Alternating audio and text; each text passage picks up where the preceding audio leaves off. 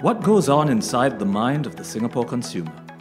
The Kiasunomics podcast series unravels the way Singaporeans behave across different domains like spending, transport, environment, superstition, schooling, and housing markets. Backed by multiple research studies, NUS Business School professors examine the quirks, psychology, and mechanics behind the daily economic decisions of Singaporeans.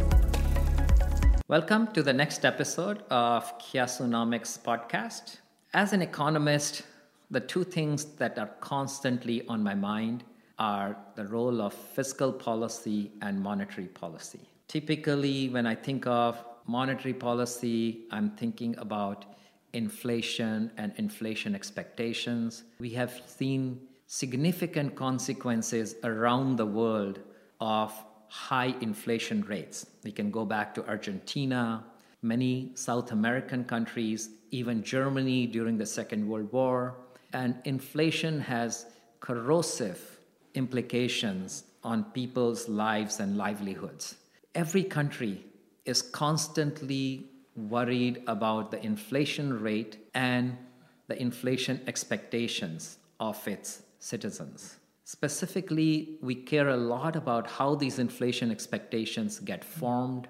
What are the underlying mechanisms for people having variation in expectations? You could think about in a survey asking people, you can get an answer, the inflation expectation ranging from anywhere from 2% to 10%. And then you are trying to understand why is there so much variance in inflation expectations. So today, we have an expert who has been looking at the role of inflation and inflation expectations and has worked quite a lot in the context of Singapore. So we want to have Professor Yeow, who has been looking at it, and he has actually a very nice research paper on this topic. So we wanted to talk to him and ask him what inspired you to get into this question. First, welcome. Thank you, Sumit. Thank you so much for having me here. So tell us what inspired you to think of this question.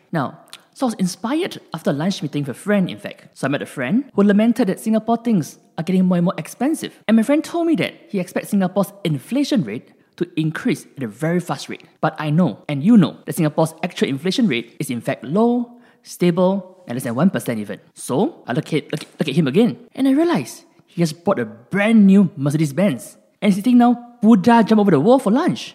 Previously, he drives a Toyota and eats chicken rice for lunch. So I suspected that my friend's inflation expectations are driven by his lifestyle changes. However, this has not been studied in the literature so far. Even though, as I pointed out correctly, there's a lot of attention given to inflation expectations in recent years. So this inspired me to test for what we call the upgrading channel. So for the same product category, households could shift their spending towards brands of higher quality. Consequently, when households buy better quality goods, they will have higher inflation expectations. And to test for this upgrading channel, we then conducted a survey experiment. Wow. So you got inspired by an individual conversation, then you went and looked at the data. So tell us, what did you do in this survey? I mean, what was the survey like? How many people? What was the survey design? And what did you learn from the survey? Of course, isn't it economics all about people? So people's inflation expectations are of top importance for us. So for the survey experiment, we actually conducted price changes of different brands of ice cream. In particular, Walls and Haagan in the year 2009 and 2019. By giving households price changes of different types of goods, we want to see how the households respond accordingly. You may ask now, why ice cream? Now, because Singapore is a very hot place and everyone loves ice cream. Now, Walls and Haagan are household brands. So while Haagan is much more expensive and arguably a better quality good as compared to Walls, both prices have increased by around 20% during this time period. So in a survey experiment, we have 3 different groups. So we provide the price of Walls in 2009 for all the 3 different groups, and then vary the price information of 2019. For treatment 1, we only provide the price of Walls in 2019. For treatment 2, we provide the price of Haagan in 2019. And finally, for treatment 3, we provide the price of both Walls and Haagan in 2019. So our experimental design is centered on how households, in particular Singaporeans, react to different price changes. So if we compare treatment 2, which is the one with price information of Haagan in 2019, with that of treatment 1, which is that of price information of Walls in 2019, we do find that exposure of better quality goods will lead to higher inflation expectations if the current price information of the lower quality products are not made available. Thereafter, we compare treatment 3, which is the one with price information of both Haagan and Walls, with that of treatment 1, we also find that exposure, both higher and lower quality goods, will lead to inflation expectations, but in a smaller magnitude. To quantify the extent that inflation expectations are affected by the price of high quality product, we then compute something we call an upgrading parameter alpha. This measures how much households allocate the weight on the price information on the different types of goods. And we estimate this to be around 50%. Wow, 50%. That's big. So tell us, what do these findings lead to? What did you do with them in terms of, did you just conduct a survey? Did you also look at other data on people's buying behavior? Of course. So we combine our survey experiment with some data from a Nielsen HomeScan panel. So Nielsen HomeScan panel is actually data collected by the Nielsen group. In that sense over here, we actually created an index to the type of goods. We use the brands of goods to understand how the changes in the consumer's choice of goods within categories in the grocery market. In general, for each category of brands of goods available, we split into 10 different bins based on the price per weight. So here, 1 refers to the lowest price per weight and 10 to the most expensive per unit weight. So this is an indication of the quality of a good. Now, to highlight some key points, the key underlying assumption is that the ordinal ranking in terms of prices of the goods offered in different supermarkets are the same. So for example, in the case of ice cream, we should expect the price of Haagan to be systematically higher than that of Walls in all supermarkets. So therefore, the ordinal ranking of the average prices across all different goods being purchased will be the same. So this will allay concerns, that people think that the index is capturing price differences across different stores, say Sheng Siong, NTUCs, or Giant, Cold Storage, and so forth. In our context, we find systematic price changes across all stores, and you can then isolate the relationship between price and quality as well. Now, there's one issue with our survey experiment, which is that prices and quality are highly correlated because respondents in our survey experiment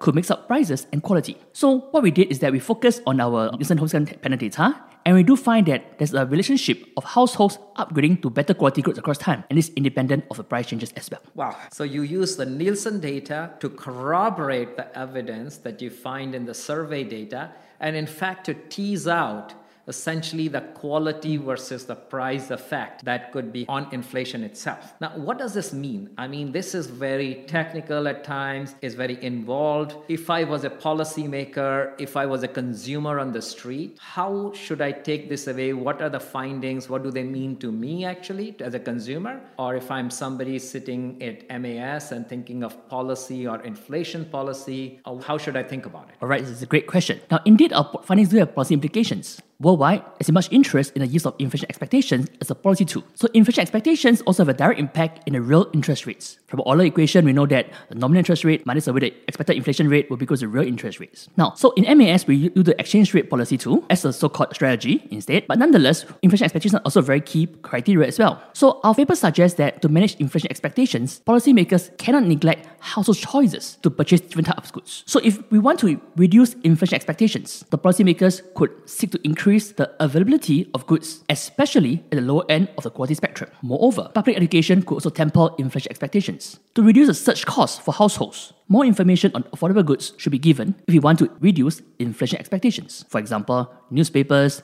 notice boards in estates, or even through handphone apps. Now, we all know that Singaporeans love to upgrade. HDBs love to upgrade private property. Consumers buying a Toyota will buy the Mercedes-Benz. It happens all the time. But as consumers, we must know that our inflation expectations, if it's driven by our own basket of goods, we must be aware of how do we manage it and then understand in terms of making our decisions based on the expectations of our inflation. So in sum, we find that quality matters for inflation expectations, and both households and policymakers should not neglect it. Very interesting. I recently bought a house. So does that mean moving from a renting apartment to buying a house, my inflation expectations will jump significantly? And I would think prices are really rising fast in Singapore. How does a consumer kind of learn from this, from your study, and say, oh, I need to be wary of how I think of my own inflation expectations? Any thoughts on that? Now, so in terms of inflation expectations, as a consumer, what we believe is that, so I say from renting a house to buying a house, or you shift from buying a HDB to private condominium, you may think that house prices have gone up dramatically, and extension, Singapore's inflation rate is going up. But it's not true. You have shifted the quality of your good. You changed the basket of goods. As the basket of a good changes, the inflation expectations will then change as well. So it's not a fair comparison in that sense. So it's a mistake that consumers may make, and we hope to make this obvious to all. So I get your point. Let us think slightly more broadly. If we were thinking around the world, do you think this kind of similar quality problem persists and that creates higher inflation expectations? And can this study also help regulators and central banks around the world kind of take notice of that and say we can design policies to help mitigate higher inflation expectations in those countries, because quality of goods is going up around the world, I think. It's a very fair point. So indeed, in countries like the US, we do find that different inflation expectations occur for different groups of households. So in fact, the actual inflation experienced by the poor is in fact higher as compared to the rich in the US. It's been documented in several studies recently, and they've shown that it is due to the type of goods they purchase because of bulk discount, where they stay in, and so forth. So the actual inflation rate is experienced by households differs. As a consequently, the inflation expectations by type of households also differ as well. So product replacement and quality change occurs in that sense often worldwide, and it's important for us to actually understand how do we affect the inflation expectations, because recent studies in different countries want to use inflation expectations as a policy tool. Now, in recent years, worldwide, there's been low interest rates or even negative interest rates. So this makes interest rates itself as a weak policy tool to manage economic growth and so forth. So therefore, there have been recent studies trying to use inflation expectation as a tool to manage households' expectations of the future. In fact, there's new policy tools as well, used in the US too. Okay, so from Janet Yellen to Ben Bernanke, and recently, we do see that there's changes in the inflation expectations experienced by households. Thank you very much. This was a very interesting, nice conversation. And I would point out to the audience that, look, guys, if you went out and just recently bought a Mercedes from your Toyota, don't think there's high inflation in Singapore. It's just you upgraded your product, and that's why you kind of feel there is higher inflation expectations, whereas inflation in Singapore has been constant for past many, many years at 1%. So it's a very, very stable environment. We want to thank our guest for coming in and talking about his fascinating paper on inflation expectation in Singapore and the very cool survey or experiment they conducted. Thanks. Thank you for having me. Thank you. We hope you enjoyed this podcast. Stay tuned as we bring you more interesting research-based insights on a wide range of topics in business and economics.